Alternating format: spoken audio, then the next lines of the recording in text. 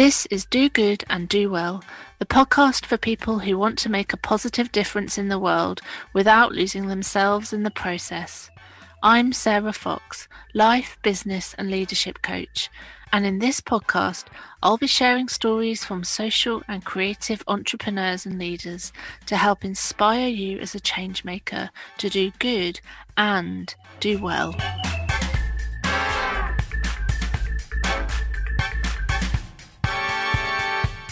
Hi everyone, I'm Sarah Fox and welcome to the Do Good and Do Well podcast.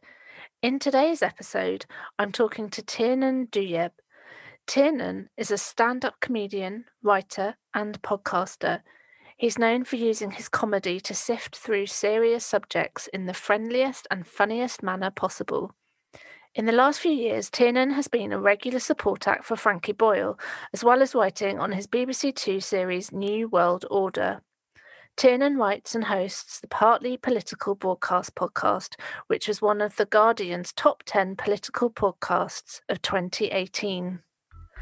Tiernan and I talk about a lot of things, including the silver linings of 2020, when things haven't been going well and how we can get back on track, how comedy can be a form of protest, and how it's easy to compare with others, but something we should try hard not to do.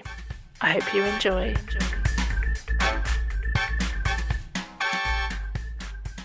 Hello, Tiernan. Hello.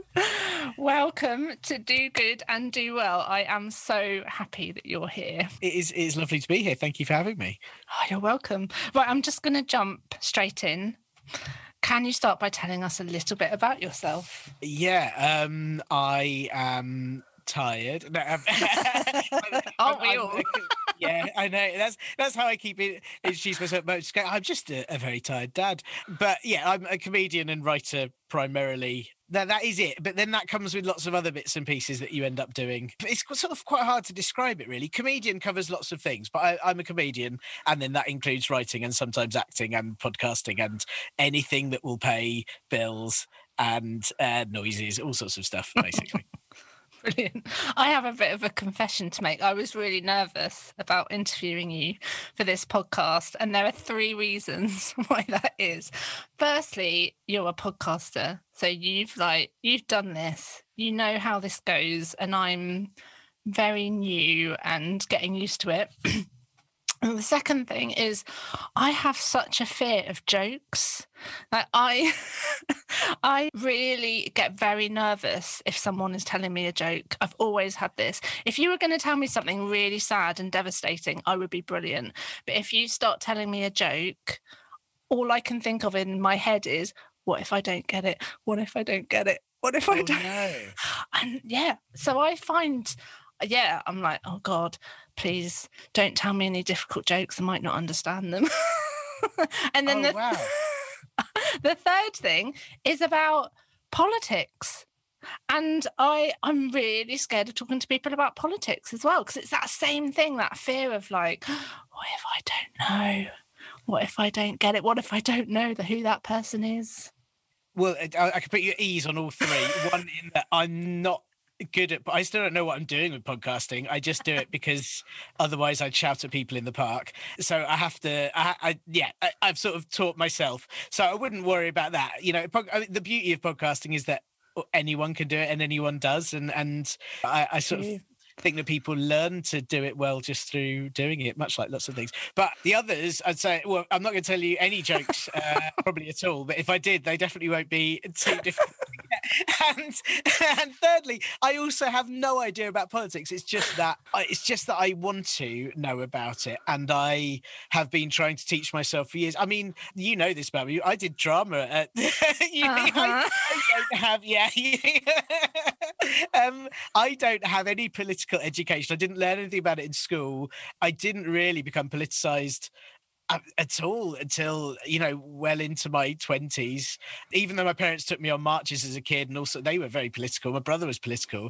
And I just realized that I think I'm going to misquote this now. I think it's someone like Alexandra Ocasio-Cortez, who I think is just one of the best people in the world. But I think she said, I've probably attributed this to the wrong person. She said something like, you don't you don't do politics. Politics happens to you. Like politics happens to you in your life, whether you want it to or not. And so you may as well kind of get to grips with it and understand it and be a part of it and do what you can to change it. And I really sort of admire that. I think she said it in about 2 sentences and really succinct and really clever. I've garbled that, but that's how I feel about it. I really feel like way back after the financial crash and then 2010 of just like friends who lost jobs at libraries, friends who were teachers who suddenly had a much harder time and suddenly noticing that the world was getting awful. And I thought, I need to talk about this and I need to understand it. And I don't think I know more than anyone else, and I wouldn't like to pretend that I did.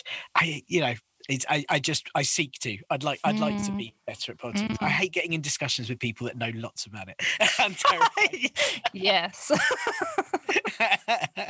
Yeah, and your podcasts are so full of energy and life and knowledge and connecting to the world around us. When I was listening to them, just the energy it felt very instinctive. I think for listening to you, it felt like you were really instinctive in that world, that you really connected to it, and you can see how it connects with how you are and how you are living your life and the impact that it's having on you.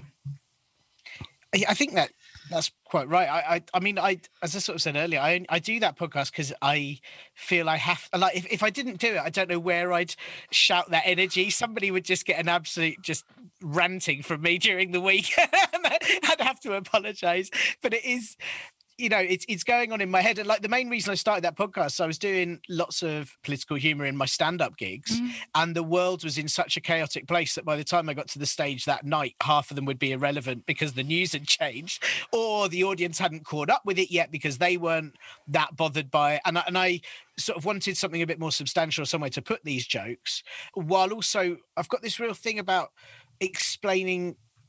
As I said, I don't feel like I know enough about politics. And if I can talk about politics in a way that I would get it, I feel like that's a useful tool for other people who similarly don't want someone to deliver it in a patronizing or overly complicated way. And so it's part of what I do with the interviews as well. Every week I try and speak to someone who can explain to me. I'm being selfish with it, really. It's definitely for the listeners, and I want them to explain to listeners, but I want them to explain to me because I'm desperate to learn what these issues are, what they actually mean. Should I be panicking 24/7 every day about the state of things? And is there anything I can do? Is there just anything we can do about any of this? And so that's why I put it together, going, can I teach myself, and can I get this off my chest, and then it's there and people can have it, and I've done something with it, and it makes me feel vaguely useful in the world. That really resonates with me, actually, because I think that's why I started this podcast, and that I want change making to feel really accessible. I want to talk to loads of different people who are making loads of different change in the world, and it is from my point of view going, I also just want to chat to all these amazing people because they're so fantastic, and I want to learn how we can all do better for ourselves and for the communities that are around us, for the world. So yeah, that makes a lot of sense to me. So as you know, this podcast is Do Good and Do Well. What does that mean for you? Oh, that's a good question. I don't know. I think that there's something like I feel like I'm very naive about a lot of these things because I can't understand why you wouldn't want to do good for other people, right? And I know that's really I've generally always lived with a very childish sense of, well, why wouldn't you just be nice to people for the sake of it? But I really think that I don't feel like everyone has to do this, but I've got a I don't know where it comes from really, but like a feeling that I've got a job, and my job is that I can talk to people and I can communicate and I can tell jokes, and that's what I know I'm good at. And I feel like that's not enough. I should be doing good with that. I should be using what I've got to explain things to people, or to at least help them laugh at things that they might be otherwise upset about or concerned about. And that it's not enough to just do the same jokes that everyone's doing on the telly, or it's not enough to not really care about it or put enough heart into it so that anyone could do it. I feel like there's always a way to try harder and do better with it. The doing well, I'm less sure. I don't know if I've ever done well with it or know how to do well with it, but I think it's all just sort of a personal need. I think like you said about talking to people who are artistic, there's a weird drive, and a lot of comedians have it, and we discuss it, and this is very insensitive. I'd have to sort of say this before I describe, but a lot of comedians describe it as like an illness, and I appreciate that it's not like an illness, and I don't want anyone to write in and complain. I'm very sorry if but it is like there's a weird need to be on a stage and to talk to people that drives you to do it, and it's very hard to explain. But like this year, it's been incredibly tough, not just because financially it's been horrific financially, but because actually we thrive on getting on that stage and talking to people. And it's not because we want to be famous or because we want to do all these things, because we just love it, and it really is something in us that makes you want to shout at a room full of strangers, and I can't really explain it. And for a lot of people, and I won't say everyone, because some people do it for different reasons, but a lot of comedians do it because they want to express something, and whether that's something about themselves or something, just things that they find funny, or whether it's with a sort of bigger theme to it, they just want to get it off their chest and make people laugh about it. And it's really hard to explain. I co-run a thing called Comedy Club for Kids, and we teach kids, well, we do stand up for children, but we also teach kids how to do stand up. And we go into schools and we do workshops, and we also go around the country and do workshops, but we have got certain places where we do regular workshops. And the kids that come to these workshops are kids that want to do stand up, and they are 100% like comedians, people that just fall into it. And you can see in these kids, oh, you've got a really weird need to do this, haven't you? And you can't quite explain it, but there's something in them where they meander onto the stage, and kids often pick it up a lot quicker than adults do, but they just immediately go, I need to talk to you about stuff, and just get these really funny sort of outside the box concepts off their chest, like it's just gnawing at them and it needs to come out of their mouth. And it's fascinating that a kid will walk into class and immediately go, oh yeah, they're going to be really good. We just know. There's something about them, we just know. Yeah, and I'm just thinking that desire, that urge to get onto that stage and share what you have to say must be massive, because as a stand-up comedian, you must have to take so many risks that, or how other people perceive as risks, to stand up there and be very vulnerable. Here you are talking and people might not laugh. People might stand up and leave. People, it really feels like there's a real risk taking. So you have to have that real urge and desire to do it in the first place to overcome that. Yeah, it's really personal, and it's what I hadn't realised in the sort of years where I wanted to do acting, and then I did stand up and went, oh, this is so much more exciting because it's your words and it's from your head and it's the things you find funny. And so if people don't like it, they don't like you, which is quite brutal. It's not they don't like the character you're playing or they don't like the writing you're performing. It's really personal, but there's something so invigorating about it as well that, I mean, it definitely didn't happen until I'd been doing it for at least 10 years, but there suddenly was a point where it clicked and I suddenly went, I don't really care about the odd person that doesn't like it anymore. I don't care about the size of the room. I don't care if there's 2,000 people in here or 30.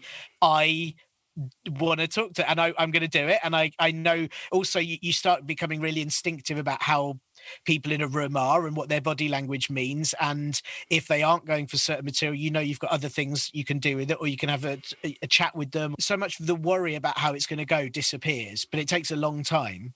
And then it's so freeing that you think, well, I'm just going to go on stage and I'm going to talk to you about absolutely anything I want to, as long as it's funny. It has to be funny. I don't want to pretend that I can just go and rant at someone. There does have to be jokes in there, but you can talk to people about whatever you like. And for me, still watching other stand-ups, the ones that I'm really picky. I'm a terrible audience for other stand-up comedians because I sit there and I go, oh, I wouldn't have put that bit there. I'd have added another bit, and it's all going through my head and I don't actually laugh. But the ones that make me laugh are the ones that are really honest and just talking about things that you go, yeah, I know you're interested in this because there's a passion to this, or I know this is something that's bothering you because you're talking about it with desire, rather than comics who will tell a joke and you go, I don't think you really care about that. There's something so much more important about and exciting about the ones that get up on stage and just go, this means something to me and I'm going to make it mean something to you, and you're going to laugh about it even if you haven't got a clue what I'm talking about when I begin, or you've never, you don't have any similar experiences or anything. I'm going to make you enjoy this, and I think that's really exciting. Yeah, there is something about being able to stand in your own power and be yourself. And it is freeing when you think, you know what, whatever I do, someone's going to judge it somewhere. So actually, let's just do it anyway. I think the fear of being judged stops so many people from really becoming who they want to be, who they could be, that yeah, we need a bit of we need some tin and sprinkle magic on us so that we can get out and do our tricky. thing. It takes a long time. It took me a long time, like, and also a really long time to, like, not only get confidence, but then the confidence to do material you like. So there's confidence on stage and being in a room, but then there's confidence to actually say what you want to say with that, and confidence to be yourself on stage and not be a sort of persona. And all of that comes in. And I think now particularly hard. I mean, one thing I find really interesting is, so if you get sort of abuse online, it's fascinating in that I think that those people don't realize that I just kind of think, oh, I don't care, just don't come to a show. Like, you know, you don't have to like a joke. This joke isn't for you, you know, but actually I think for a lot of people in this day and age, you that feeling of being attacked, all, you know, from online as well as on, you know, it can really knock someone's confidence even more. And, you know, I think that can make it extra difficult. That's something that I didn't have when I started out. It was just the people in that one gig who probably wouldn't remember my name, and I'd go home and I'd be miserable for a night if it didn't go well. And then the next day I'd be like, right, I'll do another one. Whereas now your footage is recorded and it might end up online, and then people, you know, and so there's all these different layers to it. So I think I slightly got away with it in the early 2000s by not having all, people had crap phones, so it saved me. Yeah, I'm always very grateful that Facebook did not exist when I was at university. Thank goodness. Yeah, me too. I'm so pleased there's not many photos of me at that time. Really grateful. Has there been a time then when you have felt like things haven't really gone very well, and that you feel disconnected to the work that you're doing, misaligned, and what did you need to do to kind of get out of that? I've had loads of those, loads of those times on time, including this year, really, I suppose. But I'll start earlier than that. I think there's been a few times in the one that I definitely got. I think in my industry, it's in the comedy industry, it's easy to get very competitive, which I think knocked me back quite a bit early on, in that I saw other people who started after me suddenly then getting on TV and doing things, and it took me. Well, do you know what? Actually, the way I got out of that was other comedians that I really respected kind of saying, it's not a race. This is not a race. Do it because you want to do it, and really learning to enjoy doing it for myself. And again, like I said, learning to do what I wanted to with it, and not kind of feeling like I had to. I think for a long time I was trying to do comedy that I thought other people wanted, and I wasn't really sure what I wanted to do with it. And it took me a while to find that purpose of going, no, I'm going to talk about things that I actually am interested in, and talking to more experienced comedians who, again, as I said, do it because they have to, not because they're desperate to be on Live at the Apollo, whatever it was. And that really helped. And to, you know, try and enjoy other people's comedy because I enjoy it, and not get angry that they're doing something that I'm not, you know. And also I think that you just sort of get reassurance the more you do it, and the more connections you make, and the more things that happen. And you know, there's so much to a career in this job that isn't just being on the telly, and you can feel very gratified in many, many other ways. So that really helped. But I think the big one I had a time where I think the biggest issue it's always been for me is that I don't have money, and I don't have inheritance. I don't have parents that have supported me. They try, but they can't. They don't have tons of money, and so I've had to pay bills. And there've been several times in my career where I've done a whole load of gigs, particularly comedy shows, rather than other work, but sometimes other work as well, that was to pay the bills. And they were often shows that were to very drunken stag do's and drunken hen do's, and they didn't care about what comedy I was doing. And it was crowd control and just dealing with shouting drunk people. And after sort of a few years of that, it really wears away your spirits. You're going, I'm not doing anything creative. I'm not doing anything artistic or creative with this. I'm barely entertaining people. They'll wake up next day with no memory, you know, of what you're doing. I am just paying bills, and that's great. And it's really nice to be able to do that for the first time in however many years. But I am hating myself, and I'm hating this job. And I was sort of in a slightly lucky position at the time where I'd just done so much work that I was able to take a bit of time off. And I'm very bad at taking time off. I like working all the time, and I'm a bit of a workaholic and sort of say yes to everything. But I just said, I'm going to stop doing these gigs. I've got to stop doing them for my own sanity. It was making me angry and it was making me write terrible stuff. And I just stopped and I just went and watched stuff that wasn't comedy. I tried to watch theatre and I tried to watch films and I tried to read some books that were really not funny and just get inspiration from places that were absolutely out of my zone and go, what is it I want to do? And how do I found tiny little gigs that paid appallingly but were really fun. And I did things, I went and just asked if I could turn up and do 10 minutes of stuff that I actually cared about. And it was just sort of finding your feet with it all and working out what it is you want to do with it. And financially, it was a completely stupid thing to do, but mentally I think it really, really saved me. I think it's sort of 2013, 2014, I booked my own tour, which was really tricky to do, but I booked about 16. I contacted loads of art centres and theatres myself and just said, look, I'm not on telly, but this is what I do. And I've got this many Twitter followers and people that like what I do. Can I come to you and just do an hour show? And I'll only need this much money to kind of support travellers. So many of them accepted. And I just went on my own little tour, drove myself around and got some quite nice audiences and just talked to them for an hour. And it just felt so healing. It was totally selfish. And as I said, my bank hated me, but it really fixed things. So that was probably the biggest one. And then this year's been different because we've been unable to do the work that we want to do. So I've just had a lot of time evaluating, going, can I do something else? Can I do so? If comedy doesn't come back because of COVID or whatever, because all the arts institutions have disappeared because they haven't been funded, if all the places we would gig disappear. And so I've spent a lot of time trying to work out what I can do instead, which has been tricky. And I tried to sort of find a way to enjoy it. So I applied for a lot of work that involved writing, and I would try to send very imaginative applications and put humour in there where I could. And I got some very nice responses, and I've had some nice writing work come out of it. And I've ended up writing things I'd never expected writing for, like a computer game trailer or a kind of business corporate video and all these things that I wasn't necessarily doing before. So, and if anything, it's now opened up things for me for the next year. Of when gigs do come back on, they'll be able to do that other stuff too. So it's good, but it's hard. And I'm saying all this like I immediately thought of how to get out of it, and I didn't.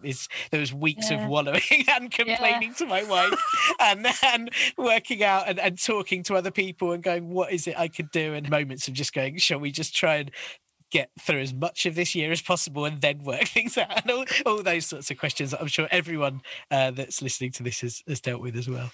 I get that. I think there's been a couple of moments where I've had to really kind of step back and think, what is it I'm doing? How do I want to spend my life? How do I want to live? What do I want to be doing? How do I want to make a difference? And I was about to launch my coaching practice when COVID hit, and there was a good 2-3 weeks of me just going, oh, what is going on? Like, I literally felt stuck in mud, thinking, I just don't know what I'm going to do now. I think sometimes you need to let that happen, let that, be stuck in the mud, and then hopefully things will start to move and loosen up and you find a new way. It's another thing. I mean, I don't know if you felt like this because your job is sort of helping people not feel like this, but it was a uselessness feeling, which I've not really felt before. And I've often, up until this year, really gone, well, I know what I want to do. And I'm really resourceful at finding work. So I've always I've got that weird thing where I've got an absolute lack of job security, but I've got a weird security and the confidence that I'll find work, and I'll just back in March I lost a year of work overnight. I had a year of work booked in and it all disappeared. And it was this very useless feeling of going, my job is to shout at people I don't know in a room with no windows, which is the worst thing for a virus. And you're suddenly aware that this doesn't help anyone, and nothing that I do could be very useful to anyone right now. And that was quite overwhelming for, I think it took me about 3 months really, that first sort of lockdown thing, to go, how do I, and a lot of creative people I know were being brilliant. They were producing videos every day and they were producing stuff and making stuff. And I started and then burnt out so quickly and just went, I think I need to deal with all of this and then chill and then come back, to come back at it at a later date and kind of collect myself and get my head together. And it's a tricky thing to do. But I mean, also these are unprecedented times, so it's hopefully a situation you're not going to have to deal with too many times in the future. Hopefully. Fingers crossed. I've just cursed us, haven't I? I'm so sorry, everyone. But there is something, isn't there, about recognizing that we are all human and we're all going to respond differently. And there was something you were saying earlier about how early in your career it was easy to look at what other people are doing and think, oh, why am I not doing that? And there's a brilliant quote that says, comparison is the thief of joy. And it's this as well, like how people have dealt with this year will be so different because we all have such different experiences, but it's how we connect with ourselves so that we are well enough, whether that's financially so we can pay our bills, or whether that's emotionally, physically, whatever that means to you, to be well so that you can think, now what difference can I make? And some people can do that much more quickly than others. I think I'm on the slower end of the the scale for that, but I think that also comes from, I don't know, a job that is so instinctive, as you sort of mentioned earlier, but it is that, taking things as they arrive. And I think a lot of people at the beginning of the pandemic, I heard lots of radio interviews kind of saying, oh, the people that will cope with this fine are the people that already have very flexible lives and are used to working from home. And it's like, well, yes and no, in that I'm quite all right with the being at home, but actually I'm missing the traveling and I'm missing the difference in all the jobs I'm doing. But more than that, the variation in my job meant that I didn't have anything secure because I was just going to be doing work as and when it popped up. So that meant it was much harder to handle because I didn't know what I was going to be doing when I'd previously had, as I said, a year's worth of plans. It does make you reevaluate everything. It's not been, touch wood, I suppose I've been lucky. It's not been the worst thing to do that at all for me. As I said, there's definitely been some upsides to it.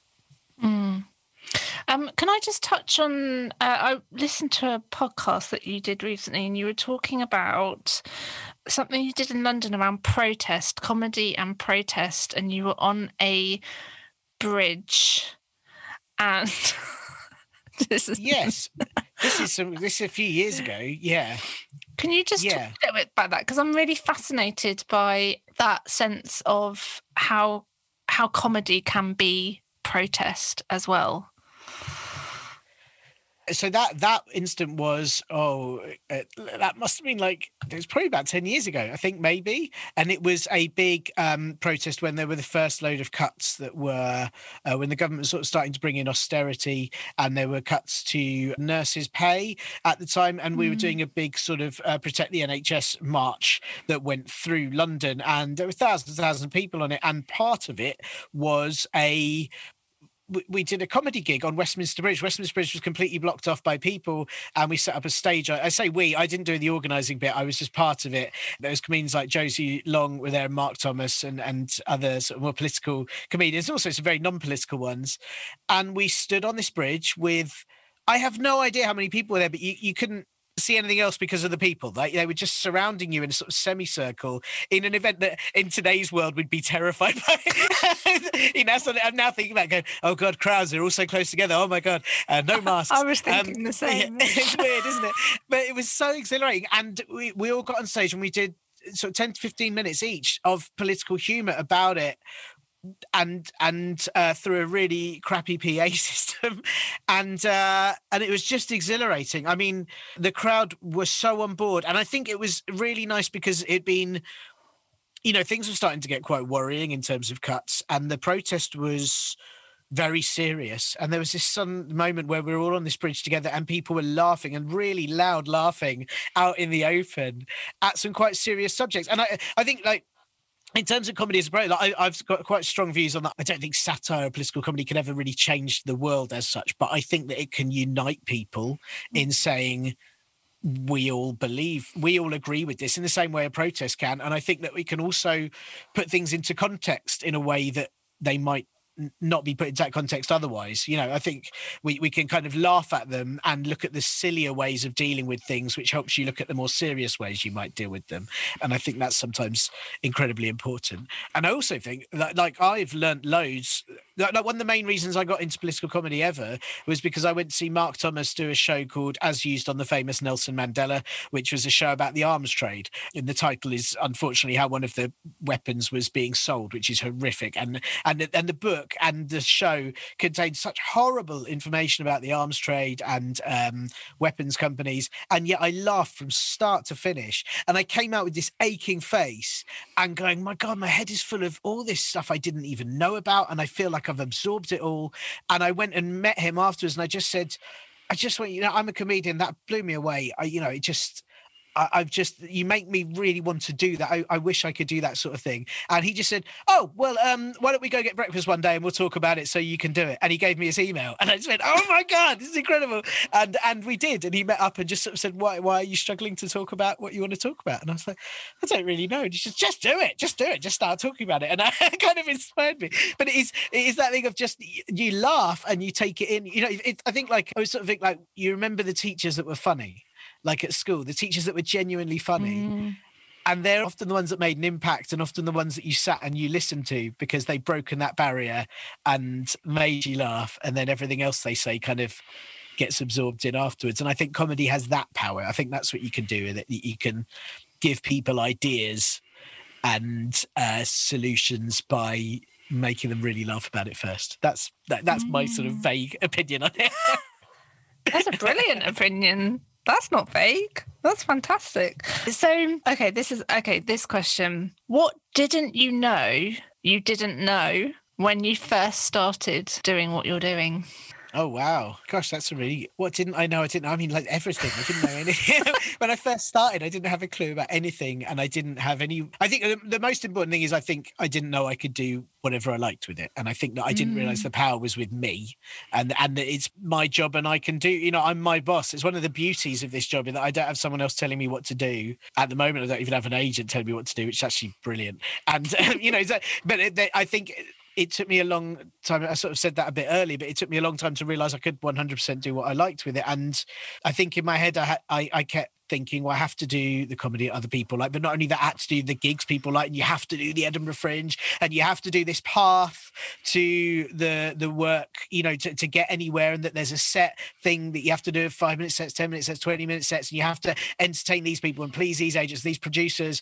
And it's exhausting and it means that you do a lot of stuff you don't want to do. And sadly for me, I think it took trial and error to get to the other side of that. But I'm enjoying my career a lot more. And I mean, I suppose slightly less this year because of everything. But pre-pandemic, I was finally in a place with the work where I was only saying yes to stuff I actually wanted to do. And it just was the best feeling in the world. I was doing the comedy gigs I wanted to do, but on the side, I did some work with a company, a sort of social innovation charity, and I was making their work and their projects accessible on a podcast for them. So it's talking about robot drone bees and how we do preventative healthcare and all these things that actually are important and matter. And I was hosting and writing their podcast, but I was making it into language so that listeners who were outside of the charity would listen to it. And it was just the most exciting job. And I was doing lots of bits of work like that where I'm going, these are things I have a genuine interest in, something that I would listen to and something that I would do. And this year, as I said, that's changed slightly, but I'm still being a bit picky and getting to choose the jobs I like. And it took me a long time to do that. And as I've said several times, it's not necessarily the most financially stable thing to do. It's taken a long time for me to be financially confident to do that, and a long time to be able to, sort of know how to save up for the moments when that doesn't occur. But I'm much happier as a result. I'm so much happier to just do things I like doing. And I mean, I had a problem as a kid in junior school where I used to get just, teachers would sort of talk to my parents about how I got massively bored in class, and I'd distract other kids, and I'd get in other kids' way. And it'd be, well, I was good. I wasn't rude, but I'd finish all my work really early and then be bored and then talk to other kids and stop them from doing theirs. And I used to get in a lot of trouble for it. And the teacher used to have to give me extra creative things to do. And it's because I've always been very bad at doing jobs I don't want to do. And even in the years that I did a day job as well as doing comedy, I'd get all my work done as quickly as possible in the first 2 hours a day, then sit there and write jokes and write sketches and email people and bother them, and I'd get in trouble for that. And it would always be because I don't know, I've got a very short attention span for stuff. How privileged and snobbish that sounds, but I don't want to do it, and I'm not gonna put the effort in something I don't want to do. And I'm finally at a place in my life where I don't have to do those jobs. Yeah. And I wish I'd told myself earlier to be more daring and more creative and just do the humor and everything that I'd wanted to do. And I think I don't think I'd have gone through some of the periods where I was really questioning what on earth I'm doing in my career if I'd been doing that from the offset. Definitely. As you were talking, I was thinking, I wish I could have had a bit of that when I was younger, because I was such a people pleaser. I would do anything as if it made someone else happy. And that can be such sabotaging behaviour to stop you being yourself and who you really want to be. So yeah, I think it's a brilliant thing. And it's a brilliant thing to know what you need to say yes to and what you need to say no to, so that you can live a life that feels good for you. And there's a whole other conversation about salaries and pay.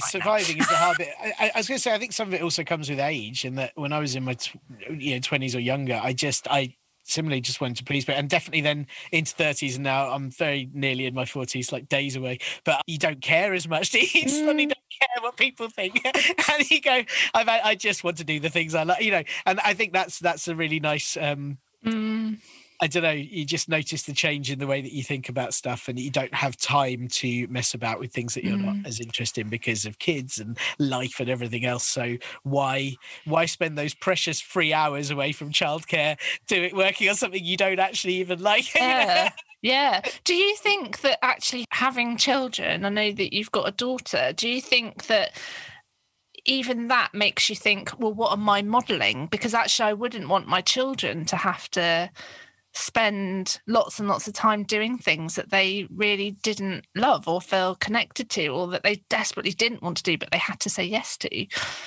Yeah, absolutely. I mean, there's again, and I know it's a different conversation, but again, there's the financial thing of going, right now I'm financially responsible for someone else as well. This is definitely put the pressure on, but it does. I think it makes you use your time a lot more wisely, and I also would like to be, I realize that sounds very sort of sanctimonious, but I'd like to be happy for her as well. I don't want to be a miserable dad who's really hating my job, and then I come home and I'm like, and I'm going to look after you as well. You don't want that attitude to kind of carry on through the days.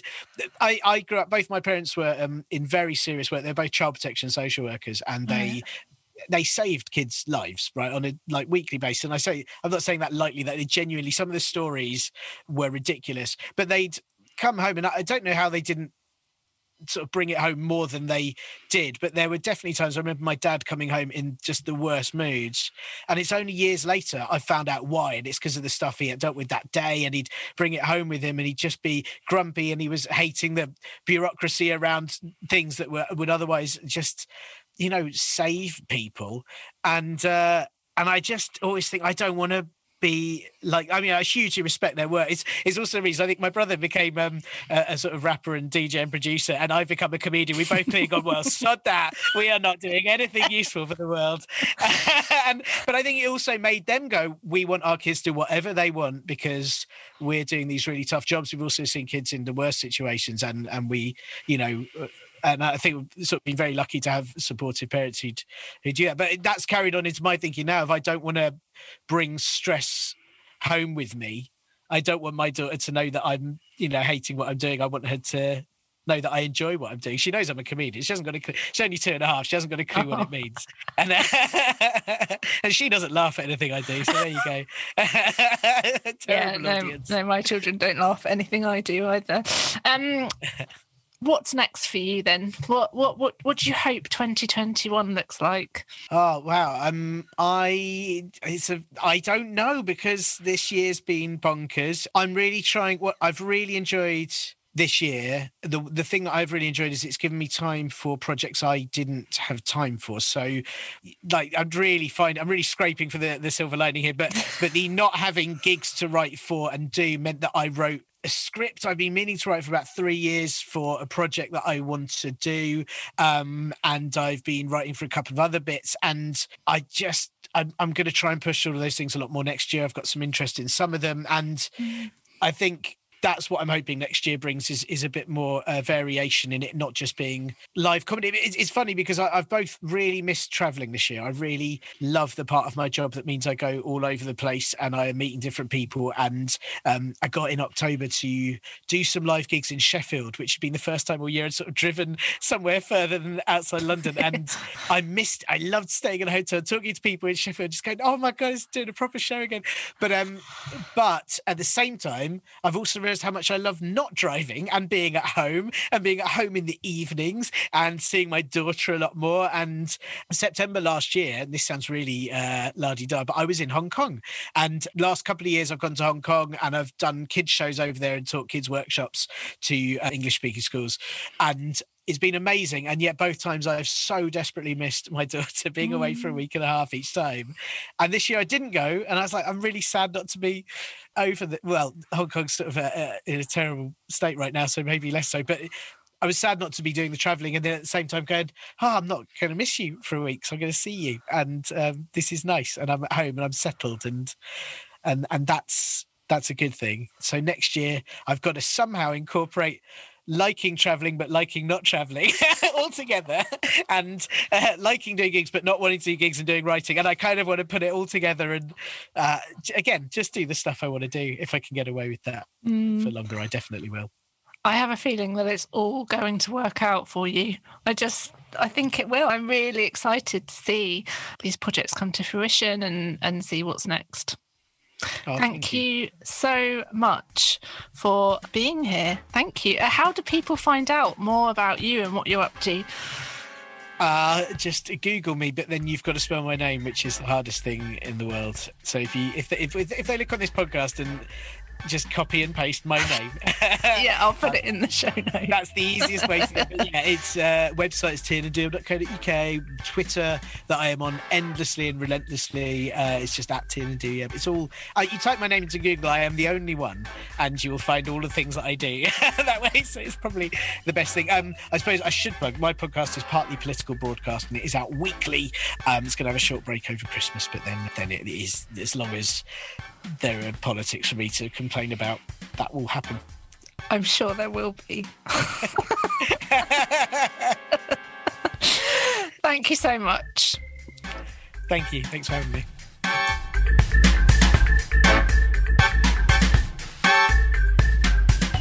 I hope you enjoyed listening to that.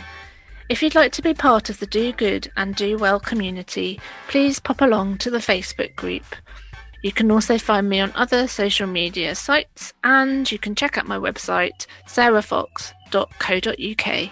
Take good care of yourself.